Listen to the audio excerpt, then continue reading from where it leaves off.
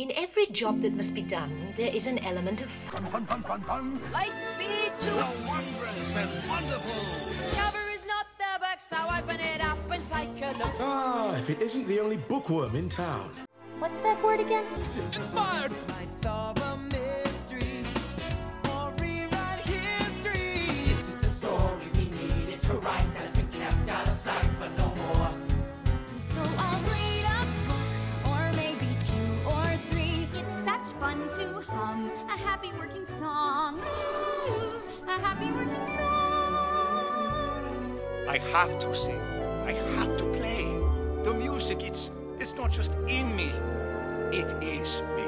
We're happier when you don't sing.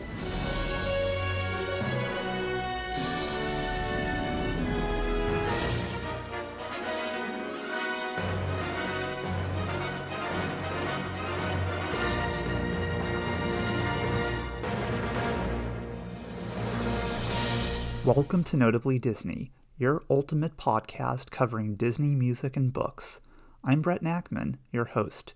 Here we dig a little deeper and explore the great wide somewhere about everything under the Walt Disney Company umbrella as it pertains to tunes and writing, from the theme parks and television screens to the Broadway stage and the silver screen, if it relates to anything Disney songs, soundtracks, books, articles, or other things that you can listen to or read about involving Disney, we'll examine it here.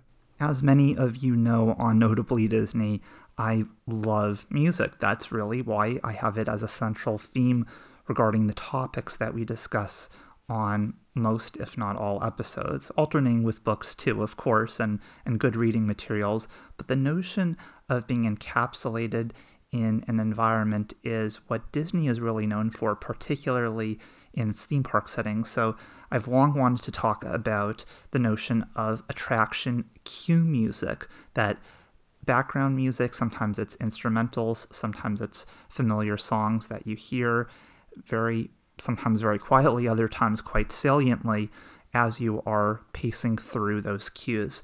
So I have wanted to explore this, and now is a really good opportunity to be transported back to the Disney theme parks. I recognize this is a time right now where we are missing being in the park, so any way in which we can virtually experience it is just such a pleasure.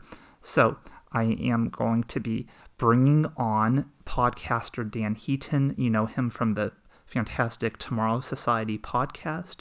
We're going to talk about some of our favorite attraction cue music, and even a few that are in the past but not forgotten by any means. So let's get to that interview. With around 100 episodes under his belt, Dan Heaton hosts the popular The Tomorrow Society podcast, which centers on the legacy of Disney theme parks more broadly, covers a wide variety of interesting topics, including optimism and futurism, sometimes factoring into the mix. There's interviews with Disney Imagineers, writers, artists, and a plethora of familiar Disney-related personalities. Dan delivers engaging dialogues on everything from design to preservation. It's always a learning experience, and the great guests add to the enjoyment. Since Dan knows a lot about Disney theme parks and Walt Disney World in particular, really glad to bring him on this evening as we listen ever so closely to the environments we creep through as we await boarding attractions. So let's keep our ears open and let ourselves become immersed in the cue music of Walt Disney World attractions. So without any further ado, welcome to Notably Disney, Dan. Oh, hello. Thank you for that introduction. That's a great intro. I hope I can live up to that. Oh, I have no doubt. As we were talking before we were recording, just discussing some of the great guests you've had on over recent months. I was listening to the episode with Skipper Ben, who used to be on Inside the Magic, so that felt like a time travel experience. You bring on a lot of interesting people. Could you tell our listeners a little bit more about the Tomorrow Society? Sure, yeah. So I started it a little over 4 years ago, and there's so many good shows about news out there and people that live in Orlando or Anaheim. I live in St. Louis, so I'm not somebody who's going to be in the parks all the time. But I thought, I have a journalism background. I thought, well, it'd be fun to do an interview show, kind of similar to a lot of shows that are not about Disney that I was interested in, whether it's Fresh Air, NPR, Marc Maron, whatever, and just be interested in doing that, but for theme parks. And so I started out kind of saying, I'm going to talk to authors and filmmakers, kind of people that cover the parks. And I still do that, like you mentioned, like podcasters like Skipper Ben and others. And then also just kind of slowly started getting to talk to people that work for Disney, especially as more people have retired from Disney, former Imagineers or composers that work with them or sound designers or just a lot of cool people. And that's kind of the way I summarize the show, is just like, I talk to smart people about theme parks. You know, I just try to find a variety of people, whether if they work for Disney or not, that I find interesting, that I think would be fun to talk with. Like, a lot of it is just me getting a chance to talk to people that I think would be cool to talk with. And it's like, oh yeah, we're doing a podcast too. So it's been really fun, and I'm thrilled by the people I've been able to talk with and humbled by it, because I never would have expected it when it started. But it's just a fun one-on-one interview show, mostly with people that love theme parks or maybe work for them. That's fantastic. And yeah, I kind of echo your sentiments too. That's kind of the foundation of Notably Disney, more with the music and book focus, but nonetheless, like yourself, talking with interesting people who are connoisseurs of Disney or have maybe produced interesting material related to the company. And it's really thrilling. It's interesting you mentioned your journalism background. That was my foundation too. And I feel like this is, podcasting is such a wonderful avenue for channeling those skills and experiences, but in a very particular way and related to content that we mutually enjoy. Yeah. I mean, I had like a college radio show. So, I mean, I should have known. Now my work is more like a business job. So this is kind of a way to use some of those things. I should have known that was something I probably should have done more of. But yeah, I think there's definitely crossover between the two of our shows. I know you talked to Aaron Wallace, who've been on my show, and Matt Parrish. And so there's some people that there's probably going to be more crossover as both of us go in the future. So it's awesome to talk with you. Oh, well, likewise. And we're talking about interesting musicians and composers that have been on Tomorrow's Society, like Bruce Broughton, who's the composer of many scores that we have experienced at the Disney theme parks. It's possible that they might surface in the discussion, or others as well. So when I want to bring you on, Dan, I was kind of thinking of like different topics that would be really interesting that I've wanted to explore, and thinking of topics that might appeal to you as well. So the notion of exploring Walt Disney World attraction cue music had emerged in my head. And because I think about it from the standpoint of when we visit Walt Disney World, and it's worth noting too that we are recording in early April, and we're still very much in the midst of COVID-19 outbreak, and the parks having been closed for a number of weeks, and it's still uncertain when they will reopen again. But what's so important about Walt Disney World in the form of escapism is that you're totally transported to unique places, and often that begins not even when you first board a ride, but rather from the moment that you actually step into the queue. So that was kind of the context behind bringing you on tonight, and really engaging in a deep dive of music that is illustrative of the attractions we love, and really putting us in the proper mood. Yeah, and it kind of threw me for a loop a bit, because, at first you start to think about it and you're thinking about, oh, here's all the music I like from an attraction or area music. And I'm like, wait, okay, let me really think about the cues, because if there's always a few that jump in your head right away, but then it's like you said, it's one of those things where I think, well, what is it's not just, oh, it's a catchy tune, or, oh, it's something we know. It's like, what is it, role is it serving? And I tried to think about that in terms of when I was going through, because there are areas of parks that I love that have amazing music, but that isn't really the cues of the rides. And it's interesting to me how it actually narrows pretty quickly to kind of a really strong group, but there's not like 35 great choices. It actually is kind of narrow. Yeah, you're absolutely right about that. And I was having that same issue in really disaggregating the area loop music versus cue music, because those are often the scores that I listen to as much as even just cue music. And you're right, there's not a vast selection, and we see it being even more limited depending on even the park that you're in Walt Disney World. Yeah, totally. Like I love, and I don't want to give away too much, but I love Disney's Animal Kingdom. But a lot of it, what I love is just walking around the park. So that's almost like a entirely different podcast, really. Yeah, exactly. It makes it really interesting. And we are focused on attractions today. We're going to focus on primarily on attractions that are still operating in the parks.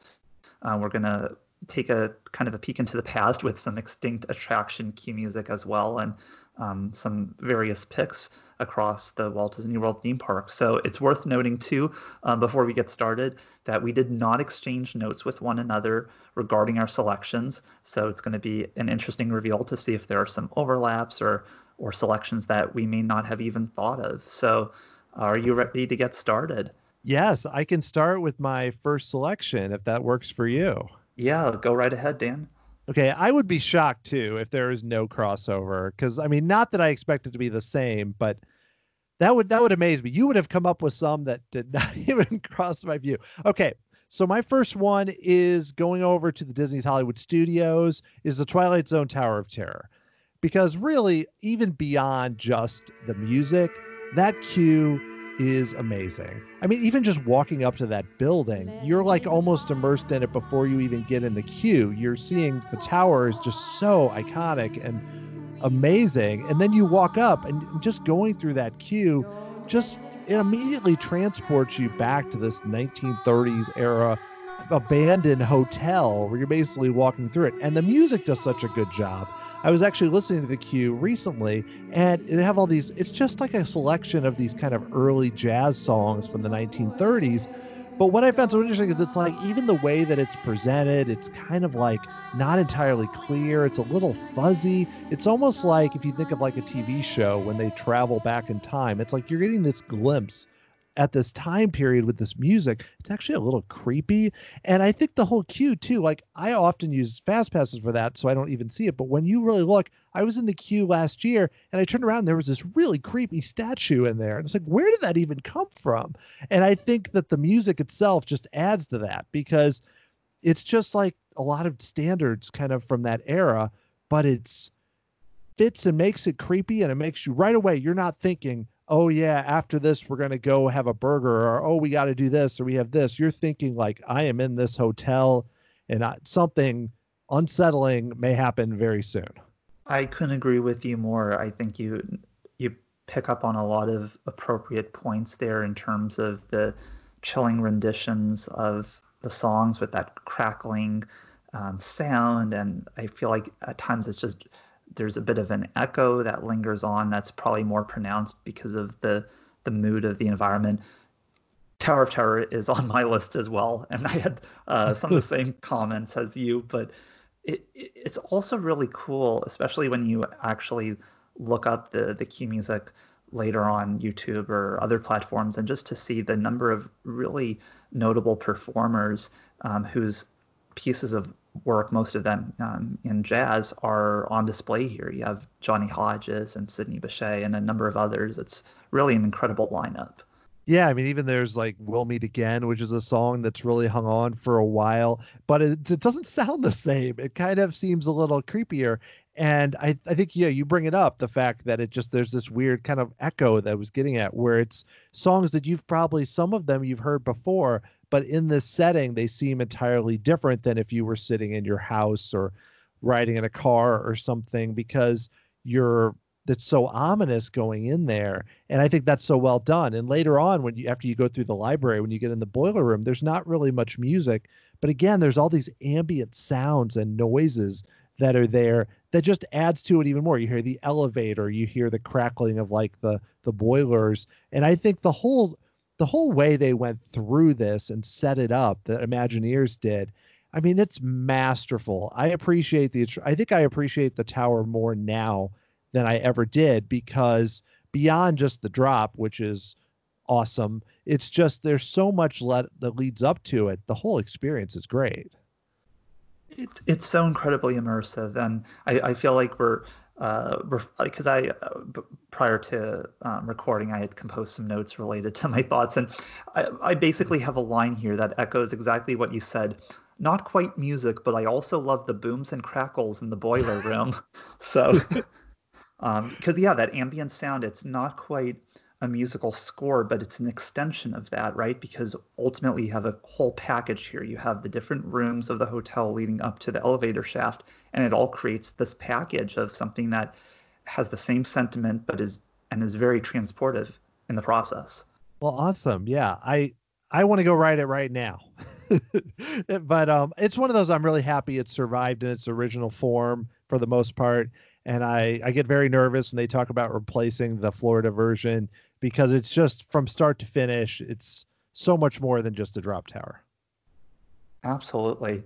I was thinking in terms of the lineup of songs that we hear slightly different renditions to, or at least in terms of its presentation, it sounds like it's just coming off of an old radio. Would you say that there's a favorite piece in the mix, in the cue music, that you really absolutely love? I wish I could recall it better and I had it in front of me, so I don't have a great example. For me, like, I even listened to it yesterday. I went through the whole hour, but I would say more. That's kind of what I was getting at. It's so atmospheric in a way that the songs almost roll into each other. Like when I saw the list, I went, oh, wow. Like I wouldn't even think. So like when you're listening to it, I feel like the way that they kind of, it's not like there's a stop and then it's like there's a DJ that says that was this and it moves on. It's very like they almost come together and feel like one long piece. And I know I'm kind of dodging your question, but I feel like you're fine. I feel like there's not really a single song. It's more just the overall mood of it. It's very different than a lot of other kind of cue music that's almost more like a playlist. You know, that's a really fair point. And I think that's what's really cool about it too, in terms of the folks who actually curated it, and thinking of how are you going to piece all of these together, and that it comes across as seamless. Obviously, if one is familiar enough with the tunes, you can pull them out. Mind you, a number of pieces too are by the same performers. Like there's several Johnny Hodges pieces, but yeah, I think that's a really good point, because it just feels like a wonderful package. I can't think of a better word, but it does blend nicely. Yeah, so I'd love to hear, if we're ready, I'd love to hear your first choice. Sure. Well, I'll consider that my first choice too, because that was on my list. But I'll say what my second choice is, and it's possible that it could be on your list. Who knows? I'm going to stay in Disney's Hollywood Studios too, and give some love to an attraction that I guess is now about 28 years old. So not quite from the inception of the park, but it feels like it's been there practically forever, and that's Muppet Vision 3D. Or should I say Jim Henson's Muppet Vision 3D.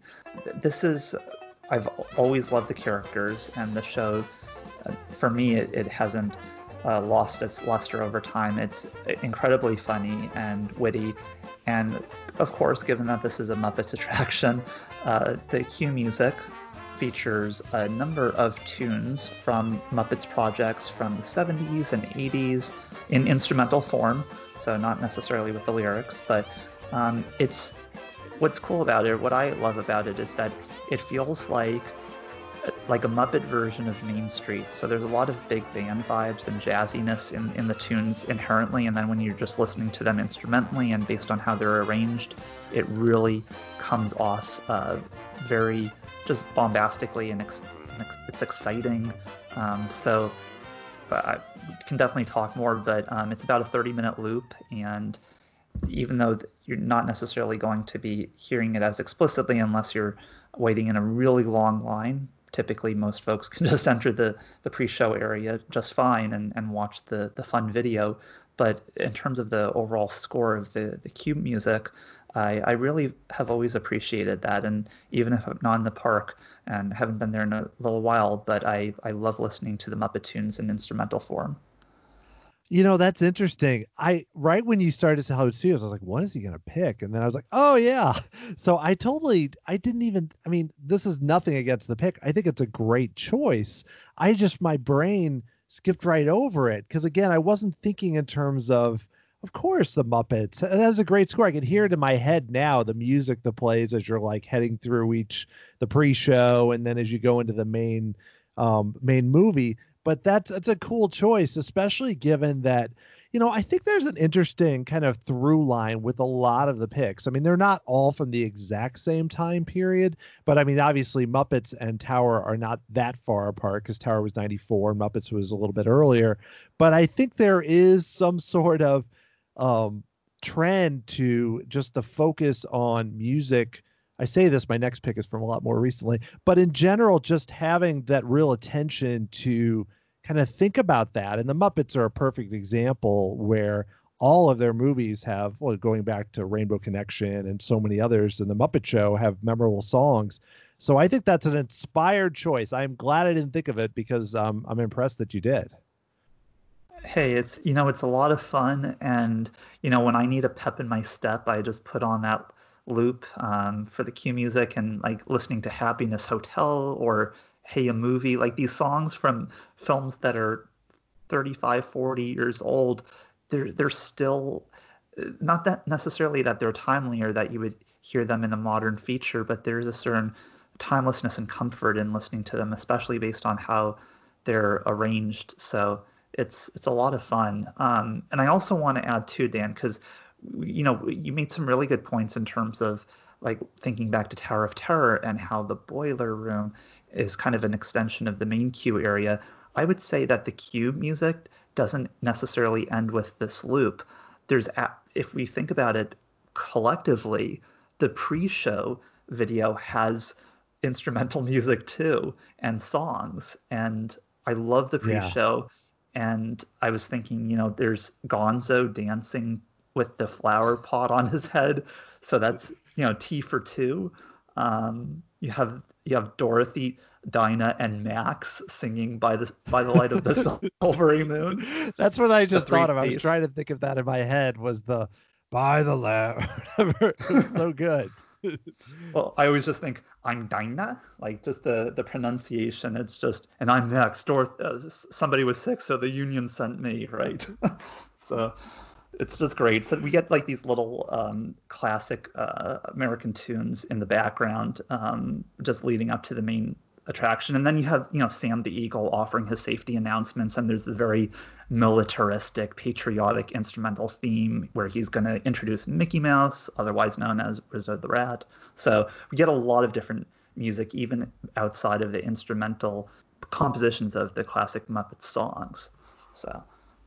Yeah, it's that the whole pre-show is brilliant. When they had it kind of replaced a little bit by Constantine from Muppets Most Wanted, I was like, oh, don't do it. It's so good. Or the worst is when you come in and you just, like, I hate to say it, it's one of those pre-shows that actually I don't mind waiting, because you go right through it. You almost feel like you didn't see the whole attraction, like if you time it a certain way. So it's a rare, like, it's almost like unfair to call it a pre-show, because it's like, it's as some ways almost as funny or entertaining as the actual movie itself. And that music is a big part of it.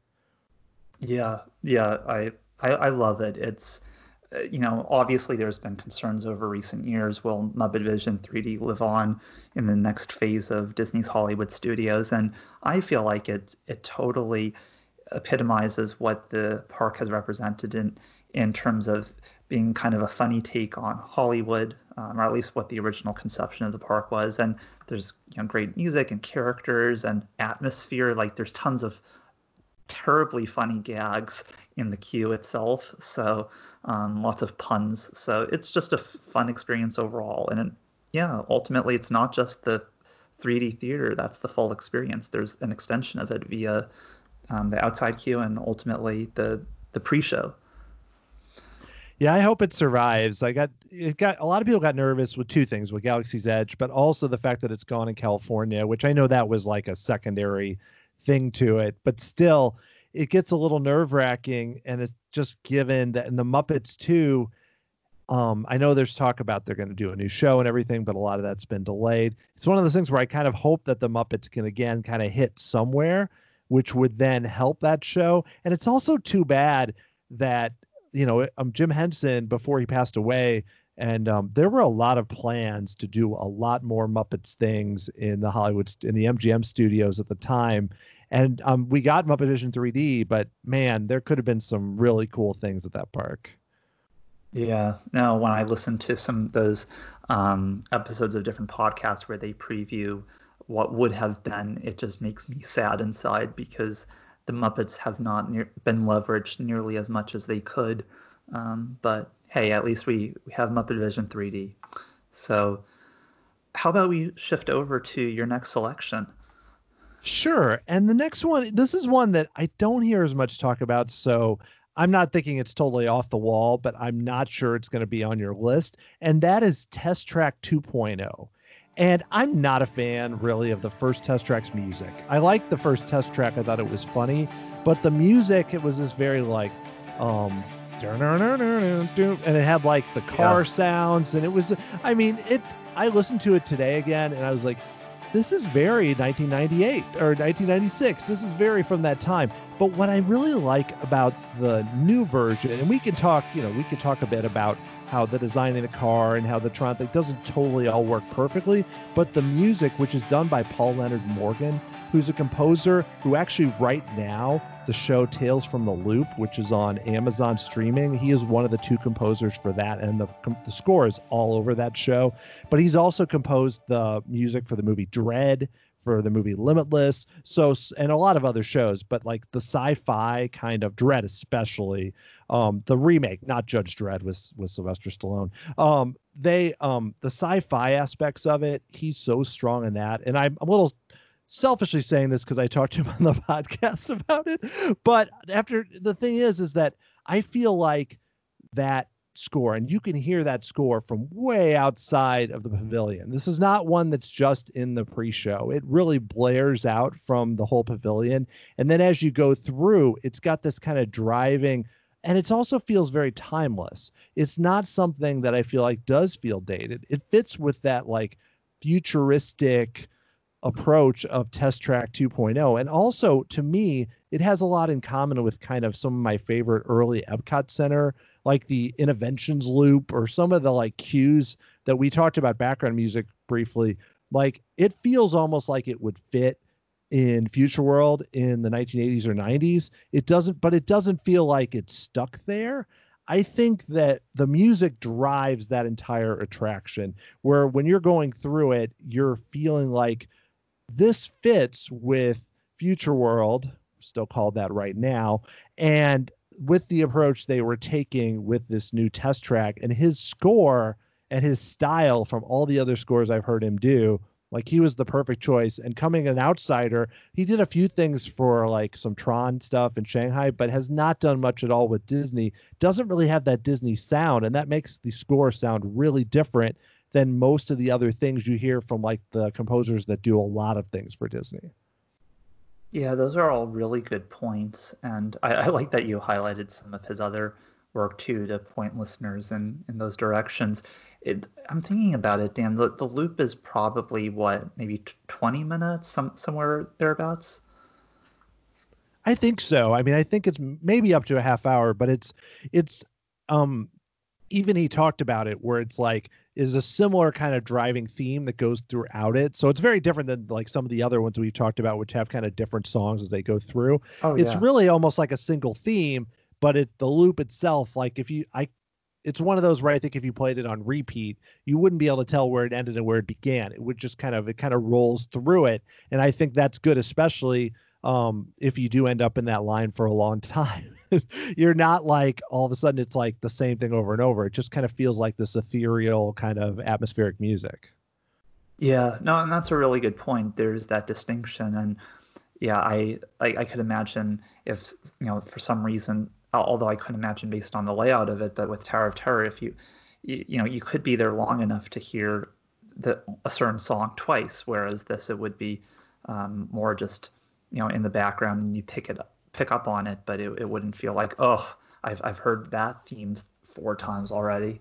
I've enjoyed it too. It's listening to it. It feels like it fits in very very neatly into Future World, and I can think of some other selections that might not be as cohesive in terms of representing that classic Epcot, but I feel like it has that hint of what Epcot used to be in its earlier days, and also just that contemporary edge. And thank goodness the score for the queue changed with the makeover to the attraction. If it had maintained that very choppy late 90s vibe, that would not have been as a tight an experience from beginning to end.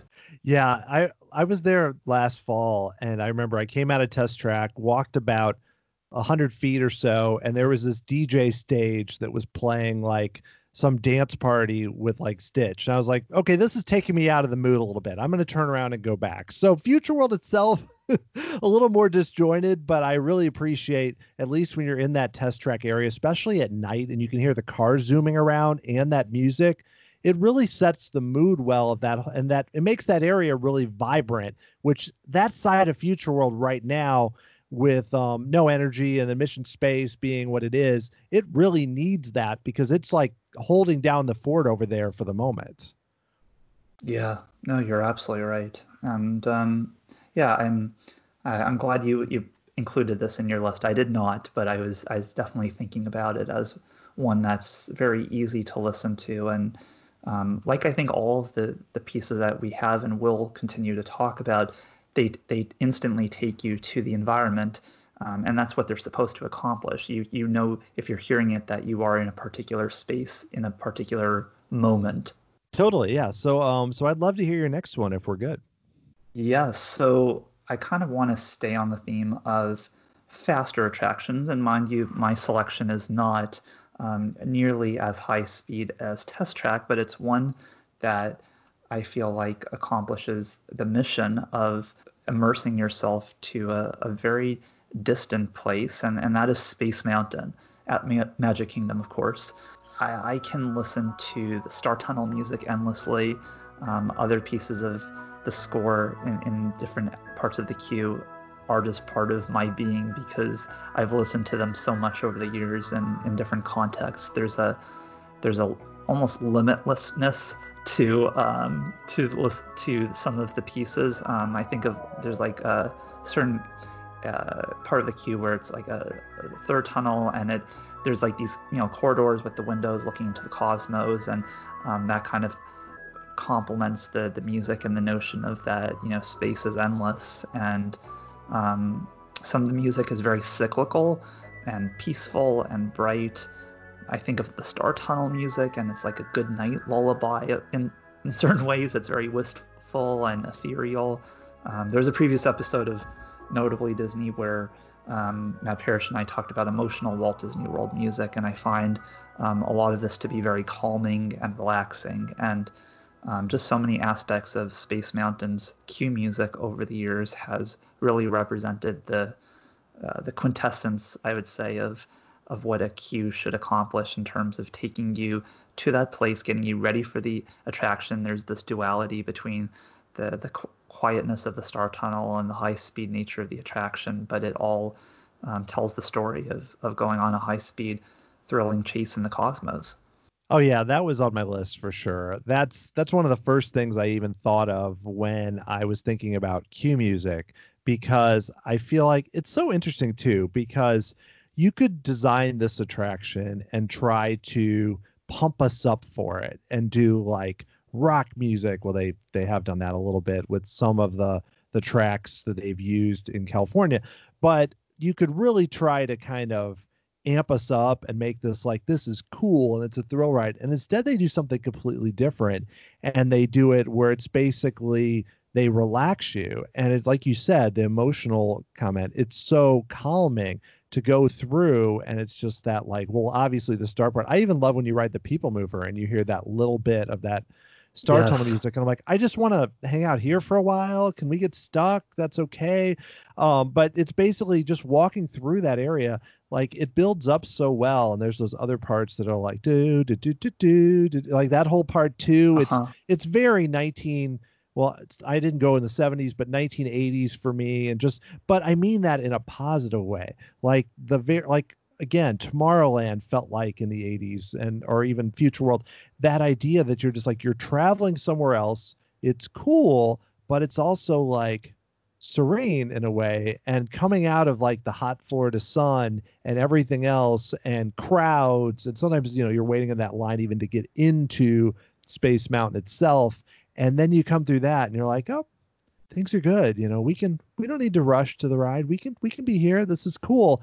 And I think the fact that plays a big role because, the attraction is cool, but it's one of those things where it's the whole experience. Because if you took that track and put it outside and didn't have the queue and didn't have the outside and the whole thing, the track is very simple. I mean, it seems fast because you're indoors and it Right. makes, but I think all the elements like the music, like the entire setup, the effects, they are what lifts that to new heights where to me, it's my favorite. Even though I think Disneyland's is a better ride, it's still my favorite coaster at Walt Disney World. And the music plays a big role in it. Yeah, well, yeah, great minds definitely think alike with the selections. And yeah, I love how you pointed out and kind of illustrate an example of what some of the music sounds like. What I was thinking of, and maybe you might agree, it kind of, at least that particular cue where it's not the Star Tunnel music, of course, but there's, it's kind of like old school contemporary, like it almost makes me think of like elevator music or mall music, not necessarily the music that would get you totally irritated if you listened to it endlessly, but it has some of that flair. I really dig that. Yeah, totally. I get it. And I think about, I don't know all the composers that wrote every part of the music, but I know George Wilkins was involved. And George Wilkins also was involved with Horizons. And you're talking Right. about emotional music cues.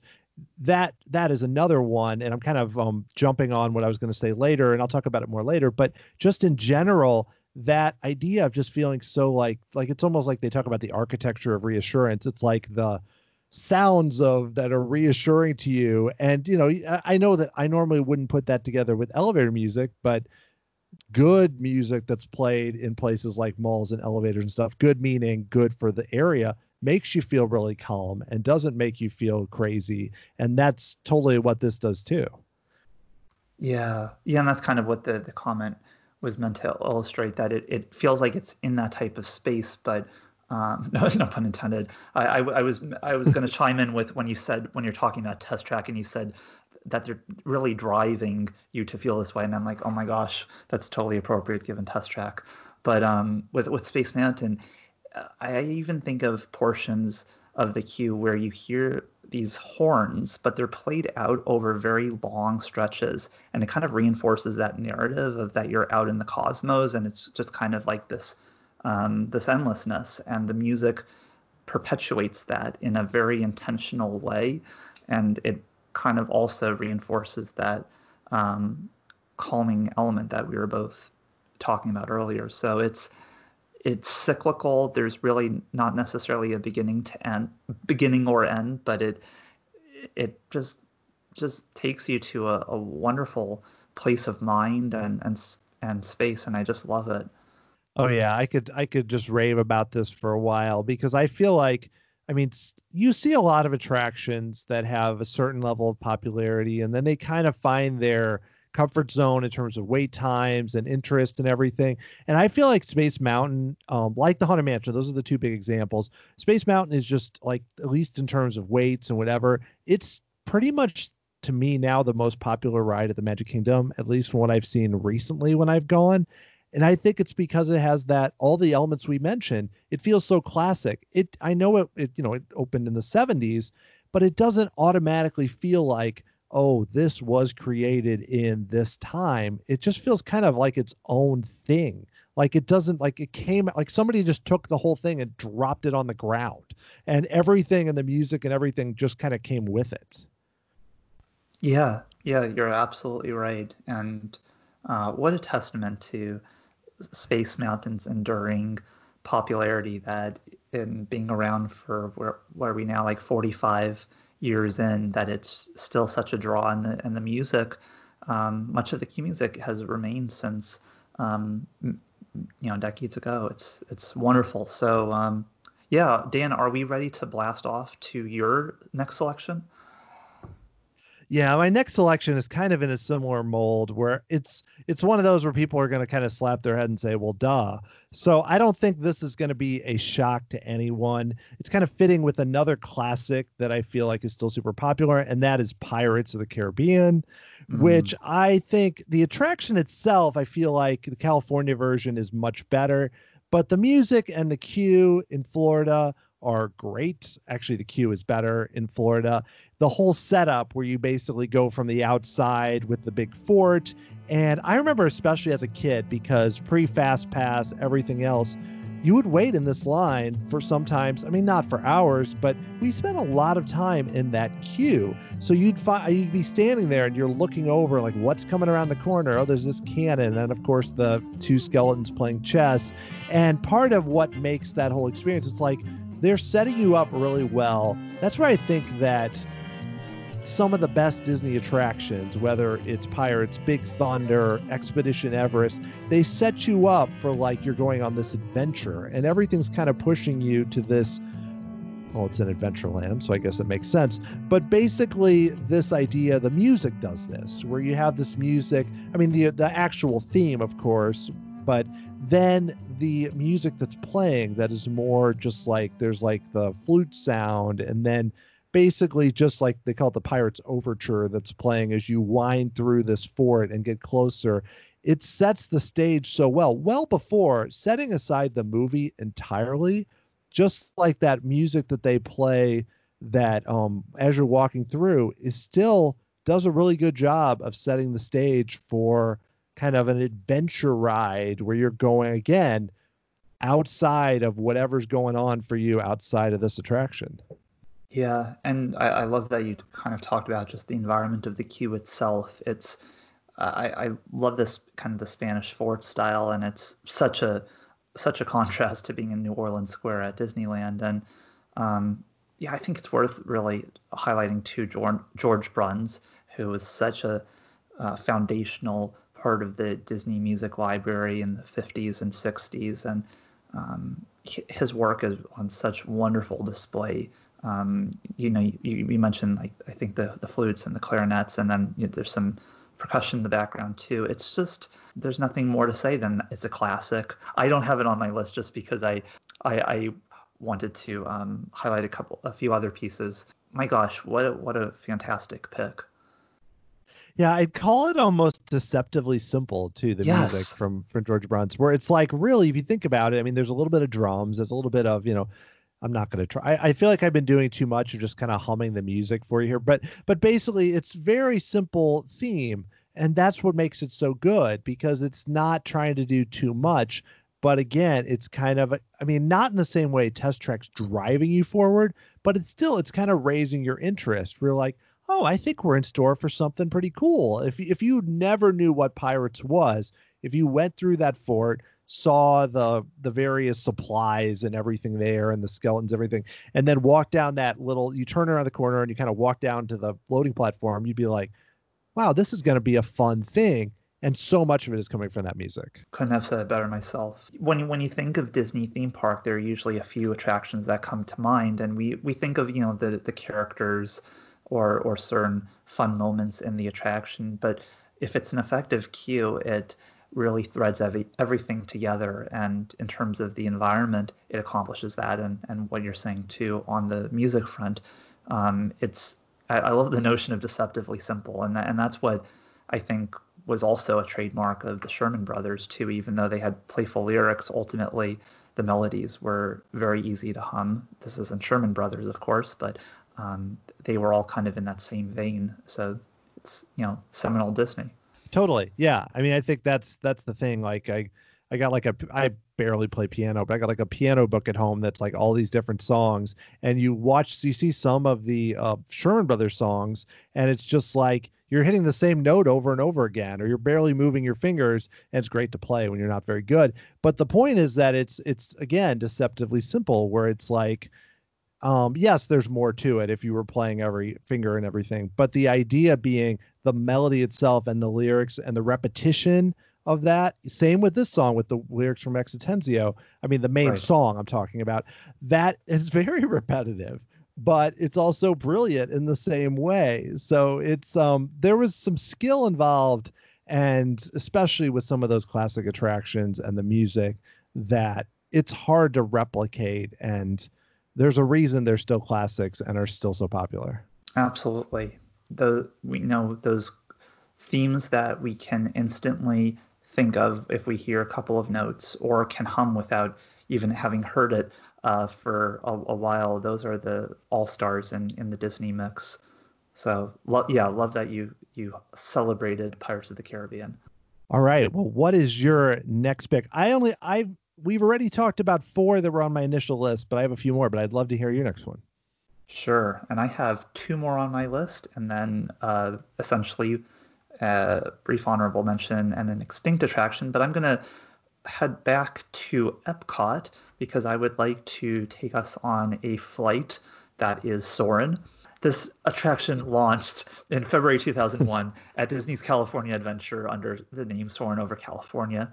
And the Over California title part was dropped at Florida, but the theme was basically the film being the same. And the music, the wonderful music by Jerry Goldsmith originally in the score of the film stayed the same. But what's wonderful about the cue music is we get, especially when we're loading, so if we're watching Patrick's pre-show video, we hear some of the Soarin' themes.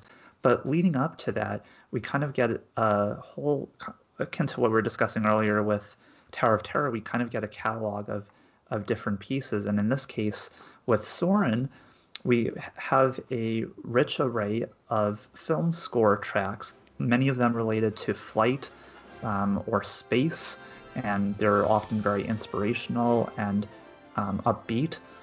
So everything from The Right Stuff to Apollo 13 and Contact, a lot of the greats in Hollywood film scores like Alan Silvestri, James Horner, James Newton Howard, they're all on display here. And what's kind of cool about Disney theme parks is, there are those original Disney tunes, but then sometimes we get kind of other pieces from different parts of society, like we were talking about those jazz tunes from Tower of Terror.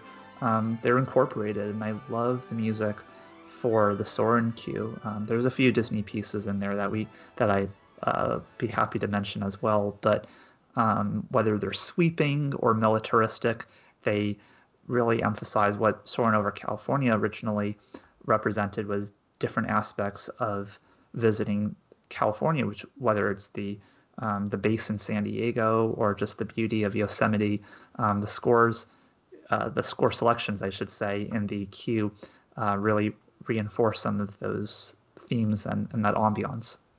Yeah, that was the other one I had in my initial list, because that was another one of the first ones I thought about. Because first of all, you think, about the original score from Jerry Goldsmith. And I actually found it interesting the more I kind of read up on it, like you mentioned, seeing that, because you could easily almost think about the music in the queue and things is just more all Jerry Goldsmith. But it's, it's not like you mentioned. I mean, it's music from Contact and The Rocketeer and Right Stuff and so many different movies but they all fit, and they're all kind of this grand orchestral music that all fits within the theme of what they're trying to do, especially with Soarin' Over California. And I know that Soarin' Around the World, Bruce Broughton did the score for that. I know I'm talking about The Ride, and did a good job, but I feel like I have such an affinity for that original score for Soarin' Over California, which actually was playing in California, I think, when the parks closed. But it's just so well done, and it's like, again, emotional Disney, like you explained.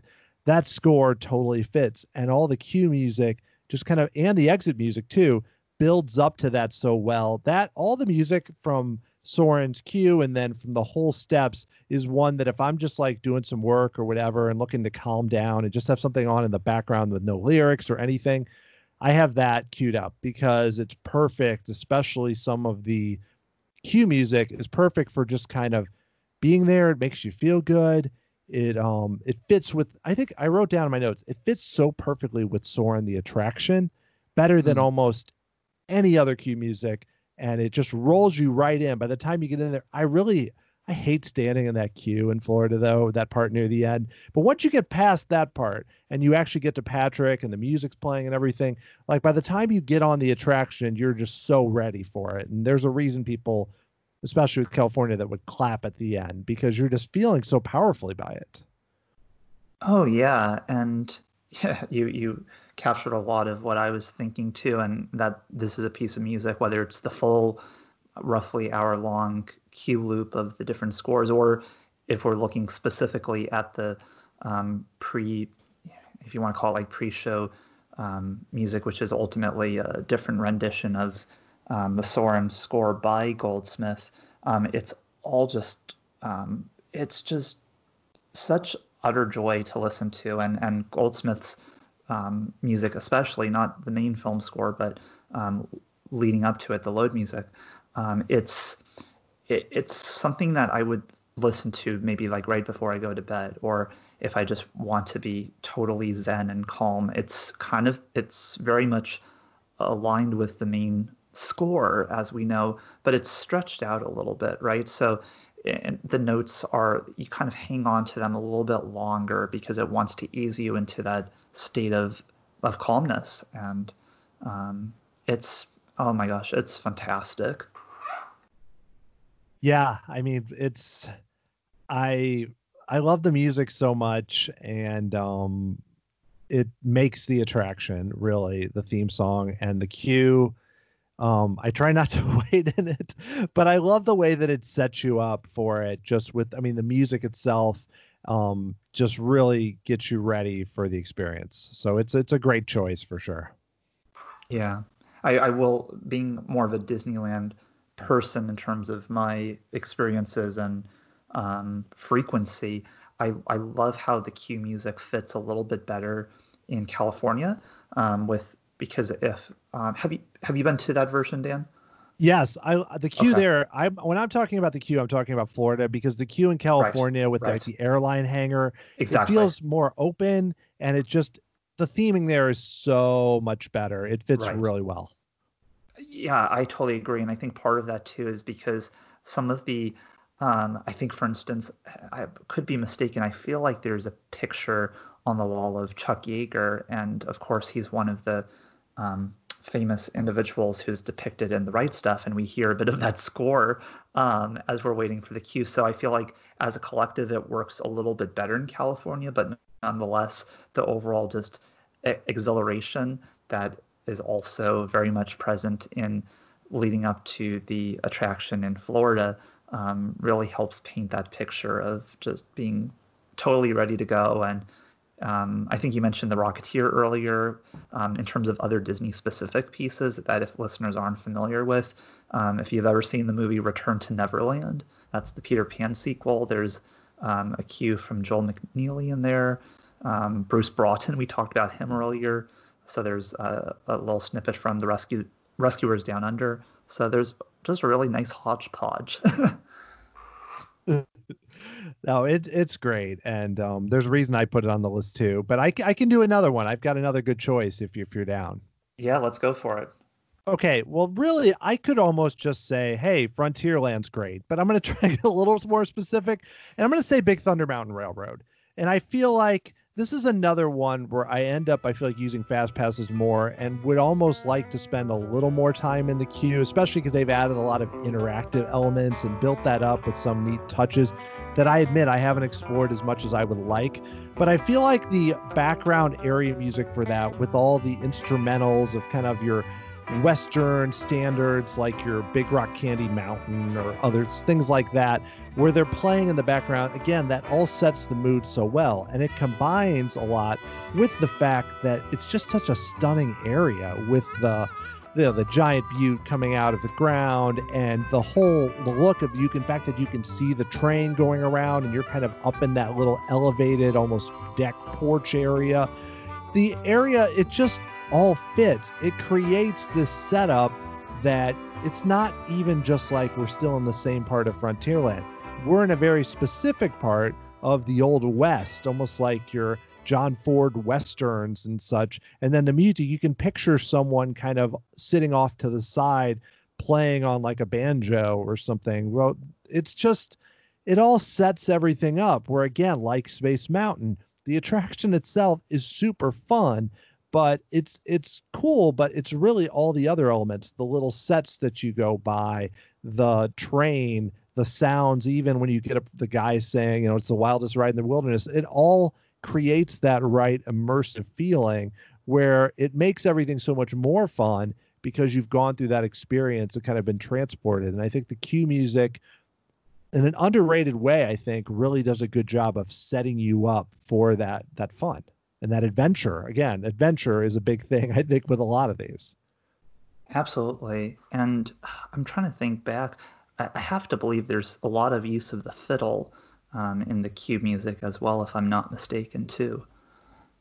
Oh yeah, even like I mentioned Big Rock Candy Mountain, now that I'm thinking about it, there's a fiddle in that where it's, you know, it's playing, it's prominent actually more than anything else. Like Splash Mountain more has the banjos as being prominent, but Right. here it's more the fiddle and more like there's almost like I thought about mentioning both of them together because it's like they're next to each other, but you have one that's more that kind of bluegrassy kind of Georgia sound going back to Song of the South, and this seems like it's more tuned to the Old West and kind of Yes. the frontier, and they're right next to each other. And the fact that, I mean, again, you could make an argument of how do they fit well in each place and all that, but both of them, the music fits super well with the individual attraction throughout the attraction, but especially in the queue where you never think, you don't feel jarred by it. You're in your own little spot, and somehow with the architecture and the way they set up both attractions, they still kind of fit together, but the music is so different, and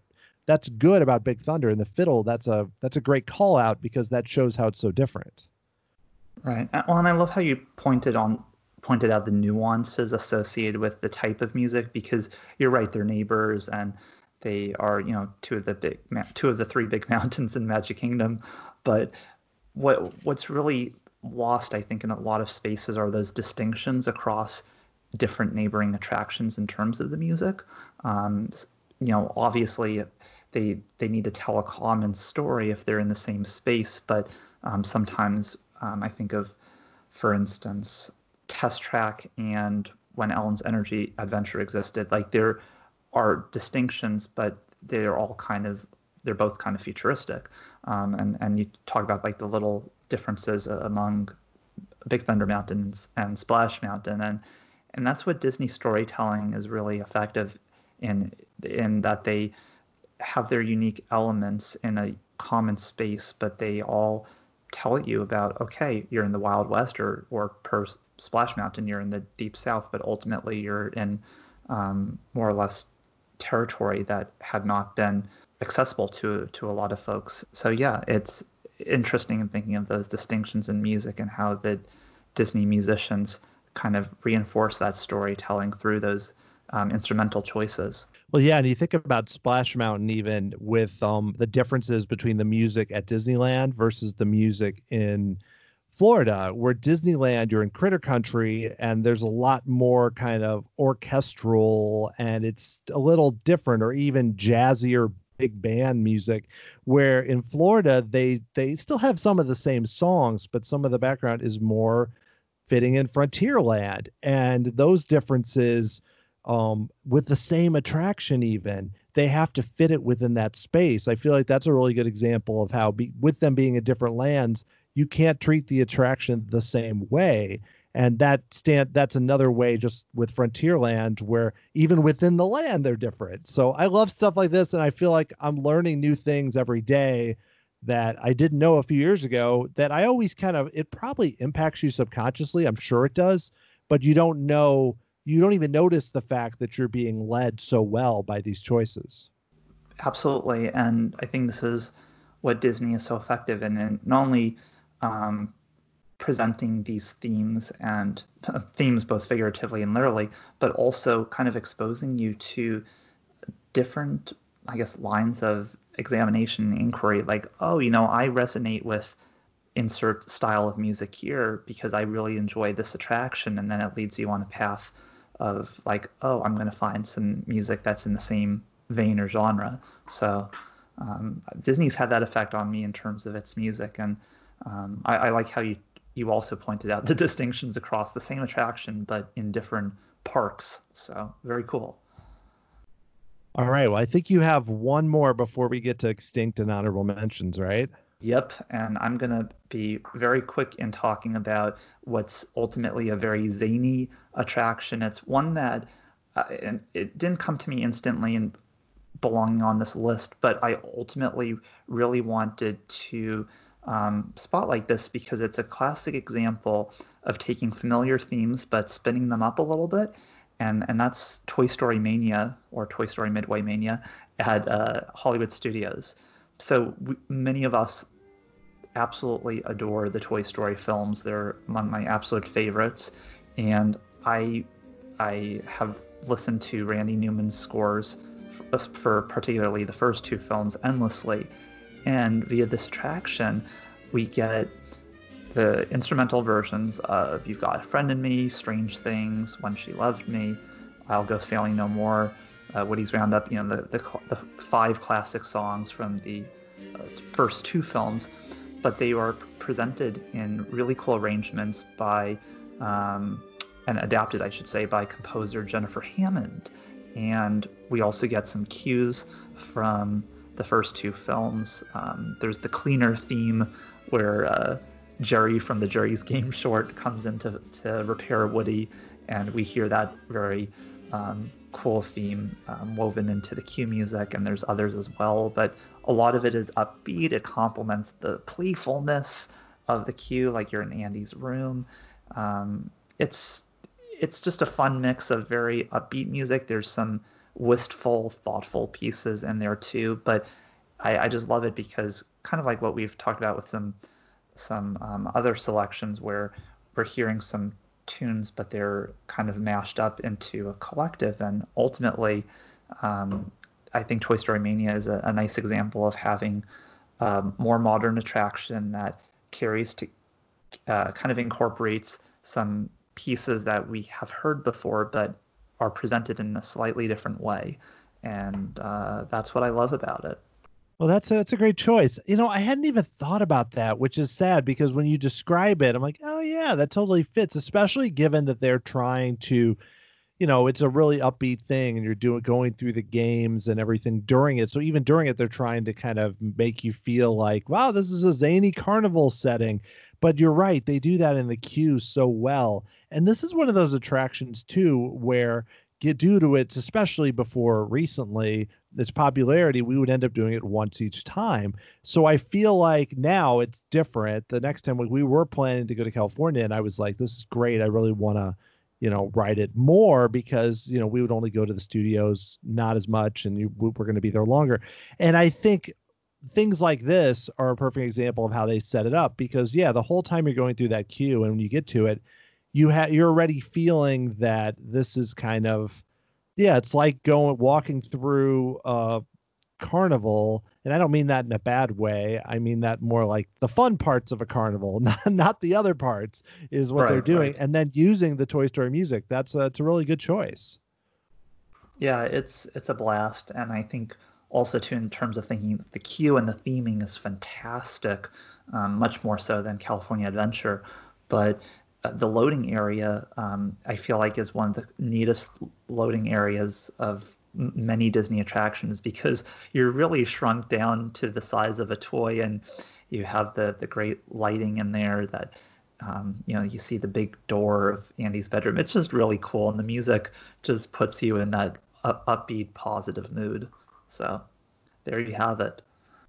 All right. Well, where do you want to go next? Do you want to do a few honorable mentions? Yeah, let's point out a couple. And mind you, it's worth knowing on my end, Pirates was one of my honorable mentions. So I will not talk about Pirates again. But yeah, how about you start us off in listing a couple of them, Dan? Sure. I mean, there's, I didn't know what to do with Haunted Mansion because I feel like the music is great. But I almost think of once you walk in that door, you're in the ride. Like, I feel like all the setup and everything is all part of the attraction. So I know there is some music outside in the interactive queue, but to me, I didn't include it, but I felt like I had to mention it because the music is so good. Even from the start, it creates the right mood. So I love Haunted Mansion. If you just said attraction music, it would be near the top. But I feel like the queue, it's like the whole thing. I mean, once you get through that kind of part under the umbrella or you go through the interactive queue, then you're in and it's all pretty much the attraction. I wanted to mention Buzz Lightyear just because I feel like that march and the way, even like, especially when you're in the Fast Pass queue and you're walking really fast and it's just like dun, dun, dun, dun, dun, and you're walking and you're like moving really quick and you're like, it pumps you up in the right way where it's very simple again, but I think it works really well for what they're trying to kind of convey with that attraction as you walk through it. I mean, I could hear it in my head and I haven't like sat down and listened to that at all because like the music is different. It's not that same thing if you listen to like the official albums. And then I just wanted to mention they're not really cues because I feel like Flight of Passage and Now River Journey don't really have great like cue music, at least from what I've experienced. But I feel like Pandora's background music is almost like the cue music for those attractions because the music in the Pandora area is amazing. So I wanted to call that out just because I feel like that music really sets you up to go on those attractions. It all kind of comes together as a cohesive whole. So I wanted to mention that too. All great, and I'm glad Animal Kingdom got a little bit of love because I know otherwise we really weren't paying much attention to those. And yeah, I totally agree with you too on the point about Space Ranger Spin and it being some of it's a little bit, I think, militaristic even in terms of the flair and just very exciting. And I feel like I'm being recruited for a cool mission. So very nice all around. So I just, the only one that I wanted to highlight on my honorable mention, just to keep it concise, is, and I think you're sensing a theme here in terms of that I really love compilations of great film scores. And for me, Disney's Hollywood Studios Star Tours, The Adventures Continue, John Williams, immense library of popular themes on notably Disney we've talked at length about, John Williams and Star Wars, so I won't necessarily be contributing anything new here, but I think it's worth noting that the Star Wars music is legendary and it's being illustrated in exciting new ways. Particularly, I haven't been to Galaxy's Edge yet, but I've listened to particularly his main 5-minute suite, and it's incredible. But I do want to mention with Star Tours how over the past 3 decades that it's been around, it continues to be invigorating and really illustrative of the just magic of what Star Wars epitomizes. Yeah, and Richard Bellis, the chime is yes, that do-do-do-do. Yeah, I talked to him over email and did a short interview with him, and he kind of worked on some of that music. I mean, arranging and things for John Williams, but that little 5-second chime is one of those kind of nice little things that really sticks with you, and that's technically in the queue. So that's a great choice. Yeah, and I mean the Star Wars music, and even for Star Tours, that plays such a role in setting you up, and then on the attraction itself, it's so that I love that choice. I could probably listen to that chime endlessly, so I'm glad you mentioned it and gave Bellis a shout out, because my gosh, I think for anybody who's been to a Disney theme park, and if you just needed to listen to a couple of notes of something that was not from a song, that would probably be among the most recognizable little cues. Yeah, and he was involved with Tower in certain ways, like with the music, the actual music for that, and with Indiana Jones in California, and a lot of stuff that we've kind of either talked about or circled around. So his music he doesn't get a lot of attention because it's not like he has like an album, or his music isn't all over all the albums, but another great composer to mention. He's been involved with Disney. So Extinct Attractions, do you want me to go with Okay, so I have 2. Go right ahead. One I already mentioned earlier, which is Horizons, because I feel like when you walk, I could still feel like you walk through those automatic doors and you immediately are hearing New Horizons from George Wilkins, the song playing through as you walk through. And then you get to have, like, they have those little windows to the little destinations of Mesa Verde and Brava Centauri and Sea Castle. And then the music is playing and you have the voice comes on. It's like, oh, Mesa Verde, and all these things. It sets you up so well. And the interesting thing is that a lot of that sets you up for the second half of the attraction. Like, you get to the second half, like, oh, that was there. But beyond that, the emotional side of it, like you mentioned, is just perfect. sets you up. I mean, it's emotional. There's a reason that so many people love World of Motion. People love other attractions from Epcot. But Horizons, I feel like, especially in the age of the internet, when a lot of people who've never ridden it are discovering it, is just continues to grow. And the music is a huge part of it. And I also want to mention the cue song for Mr. Toad's Wild Ride at Walt Disney World, which I remember as a kid. It's this really basic switchback. As a kid, waiting in that line, because we wait in that line a lot for some reason. And there's just this song over and over, just sings the same part. It just goes like merrily, merrily, merrily, merrily, merrily to no, over and over and over again. And it drove us mad. But I want to mention that because it stuck with me for this long. That attraction has been closed for 22 years. And just the fact that now I think at Disneyland, they just play the instrumental. If I know correctly, they don't just play that same cue over and over. But man, that song, you stand on that queue for 20 minutes, that song's going to hang out in your head for a few years. So those are two I wanted to spotlight. Oh, I love those. And so from a timing standpoint, my first trip to Walt Disney World was in February 1999. So it was shortly after both of those closed. Oh, so ouch. I know, right? I realized in retrospect, oh, that's so harsh. But yes, particularly Horizons. I've listened to that score many, many times, and it's just quintessential Epcot, and it's just it puts a smile on my face because I'm not sure if you listen to this, Dan, but there's folks who have compiled some of the main themes, like the Mesa Verde theme, but like on a 1 hour loop or a 3 hour loop, and you can just listen to the few minute segment from the attraction, and it's just incredibly soothing.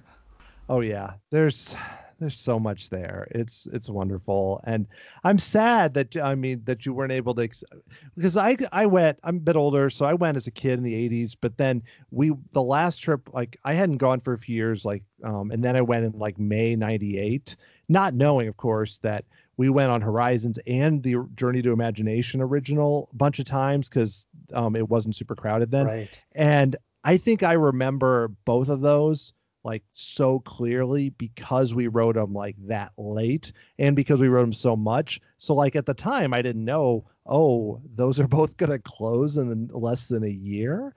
And so we were lucky because I don't know if it would stick with me as much just because before that it had been 3 or 4 years before that. But Horizons, I've written like 5,000 word blog posts about it. So I won't go on at this point of the podcast, but the music is some of the best things for an attraction Disney's ever done. Yeah, I agree with you on that, even if I didn't personally experience it. But thankfully, we live in the age of YouTube and so many other platforms for these, really transportive versions of, these classic attractions, high quality too, and behind the scenes stuff and historical context. I'm going to stay in Epcot. And I was thinking about this because there are two spaces in Future World that I absolutely loved growing up. One of them is Wonders of Life, and kind of like you, I experienced it right before its closure when it was in seasonal status.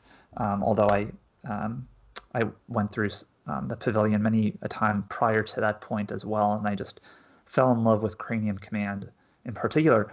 However, I want to highlight its direct neighbor, not Horizons, but on the other side, which was Universe of Energy, Alan's Energy Adventure, Bruce Broughton's score.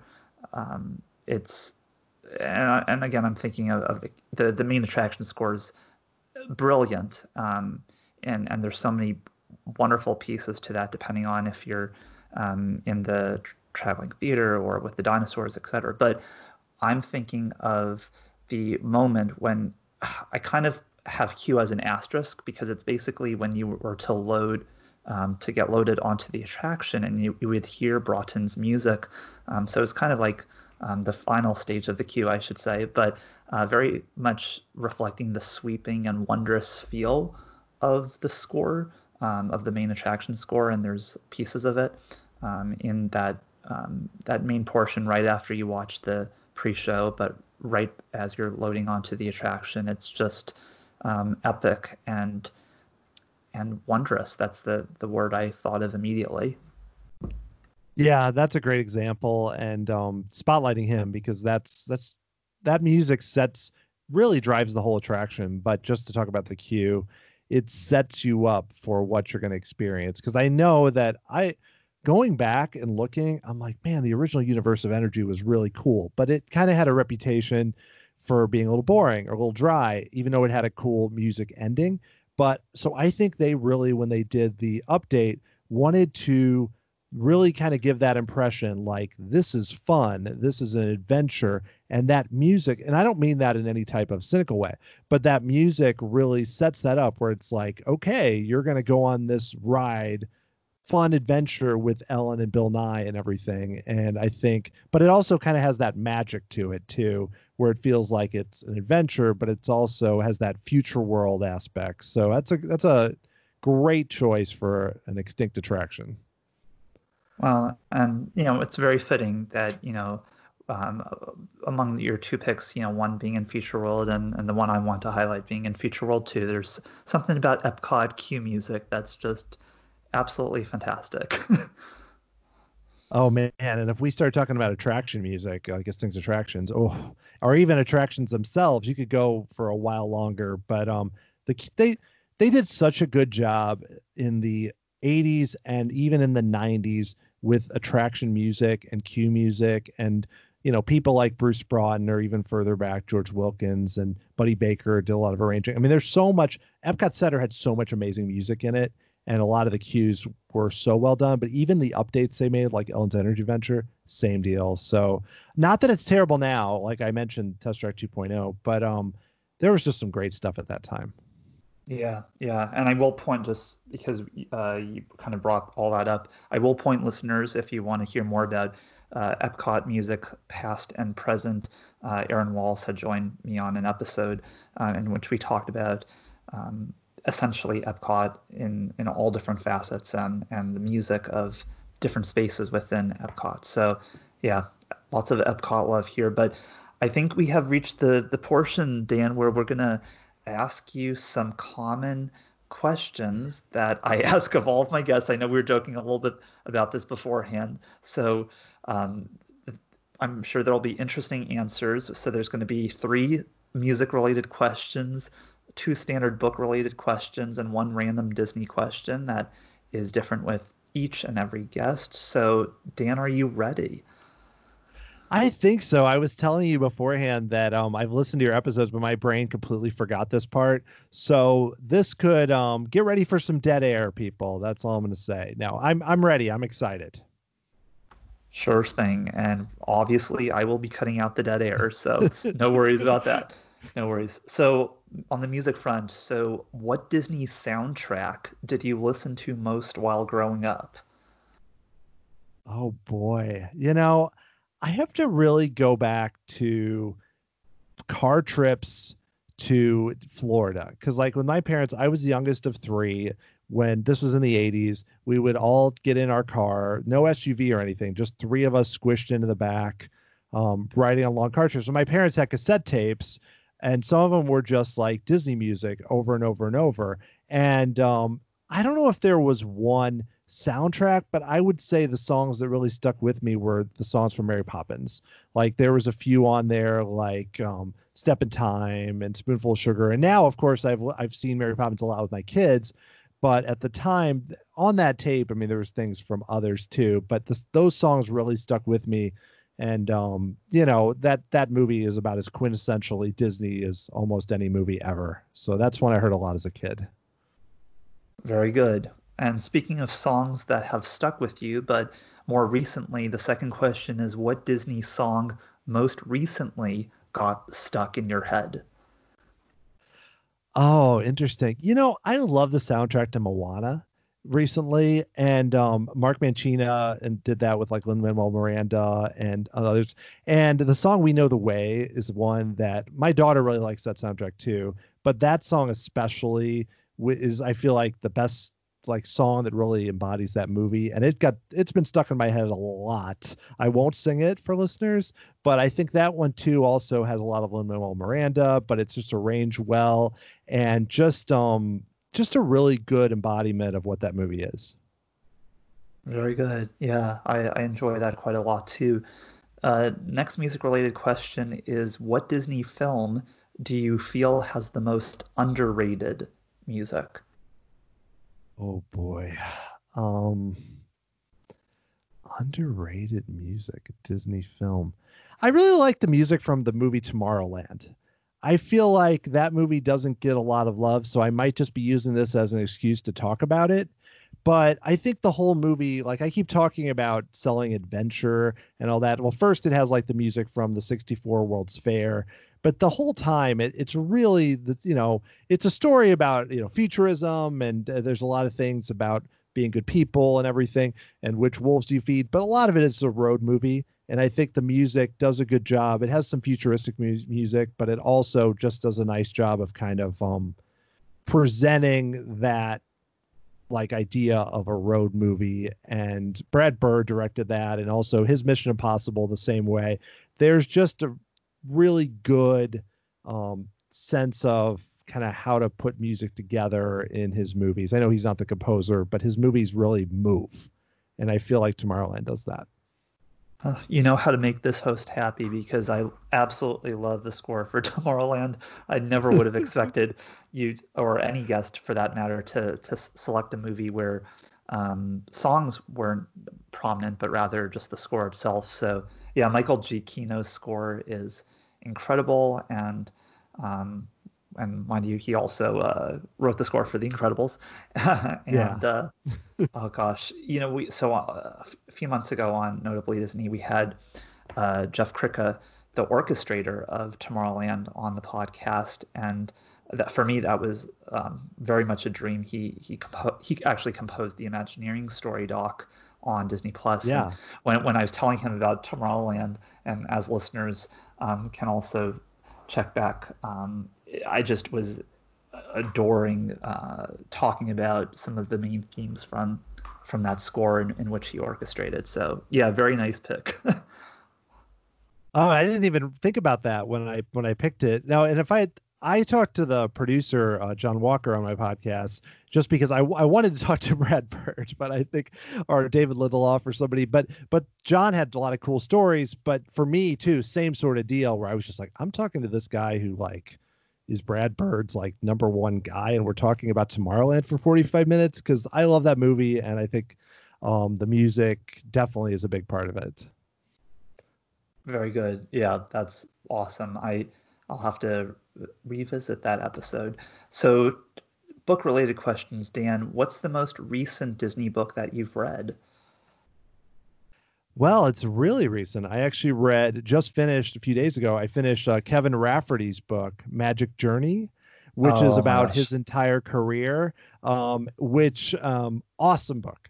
Like the thing is, I knew he had worked on, Radio Strings Racers and Cars Land, Toy Story Midway Mania, and a lot of things, but he worked on so many things. We're talking about things going, back to especially the 90s, 2000s. He even talks about the Tiki Room under new management and all that.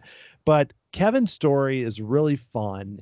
And, starting as a dishwasher at Disneyland, and his enthusiasm, this is one of those books where it's like his enthusiasm jumps off the page.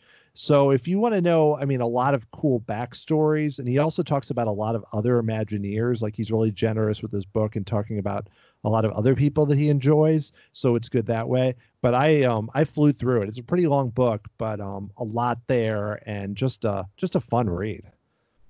Fantastic title. Yeah, that was my number two, probably my number two favorite book from last year, and it would have been my top choice if it hadn't come out the same year as Chris Merritt and Pete Docter's Mark Davis book, which is an absolute must in any Disney collection as well. But yeah, my gosh, Kevin Rafferty, amazing talent as both a writer and just a show writer and an author. So great.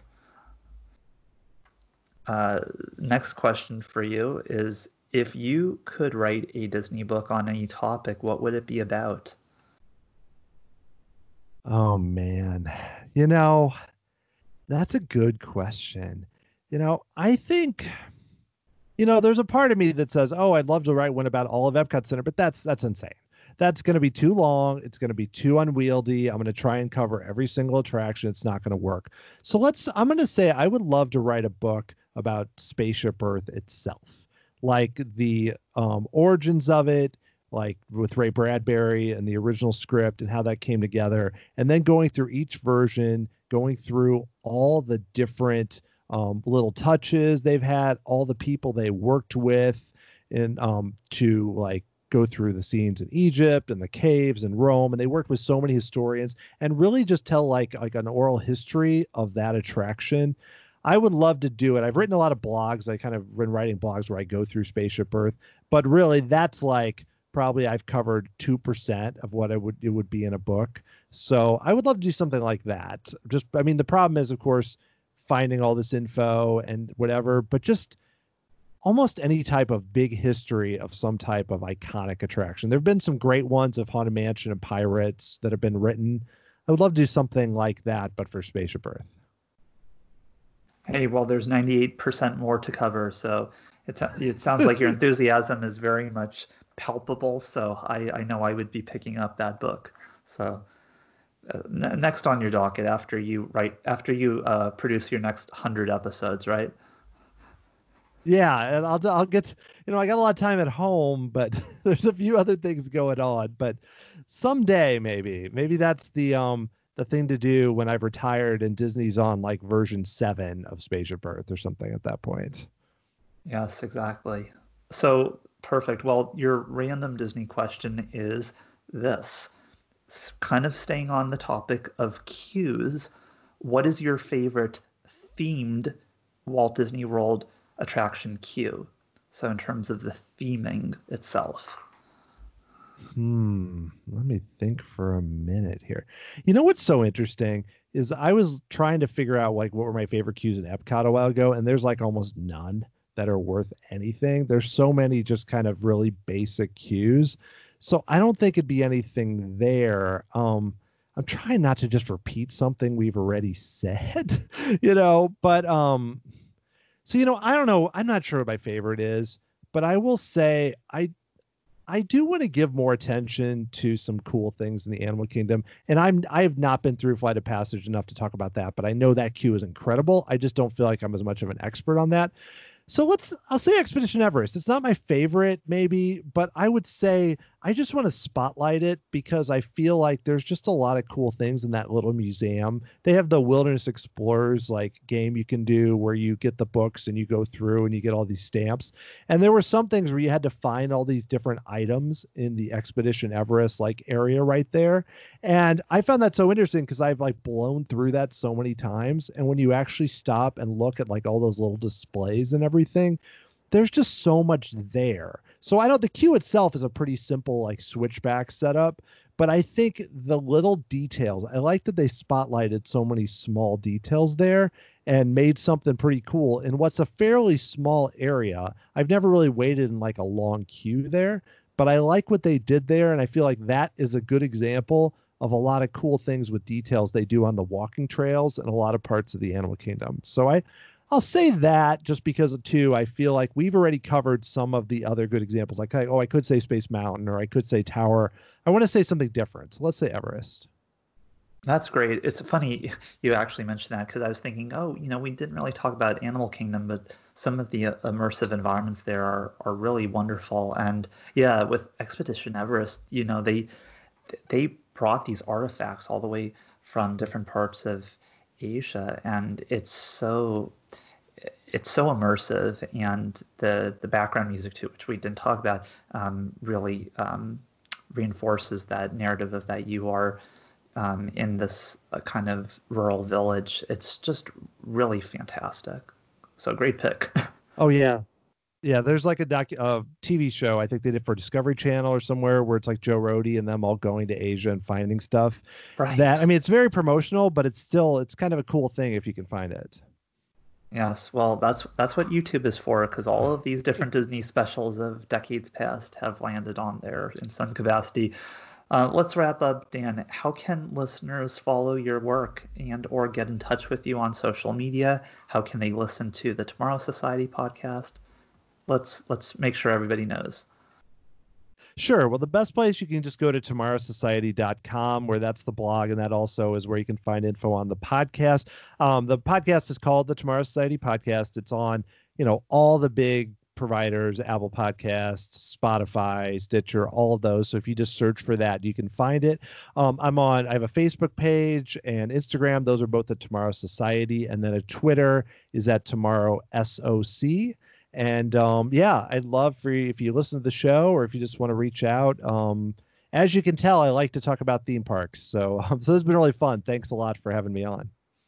Oh, thanks for coming on, Dan. This was a really rich discussion, and it was particularly fun to talk about some of our common selections, but I felt like I learned a lot too along the way, and that's always representative of a really worthwhile dialogue. And hopefully this encourages listeners to really, once we can get back to the parks, to even further appreciate the music that goes into the queues that lead up to some of our favorite rides and experiences. So thank you again, Dan.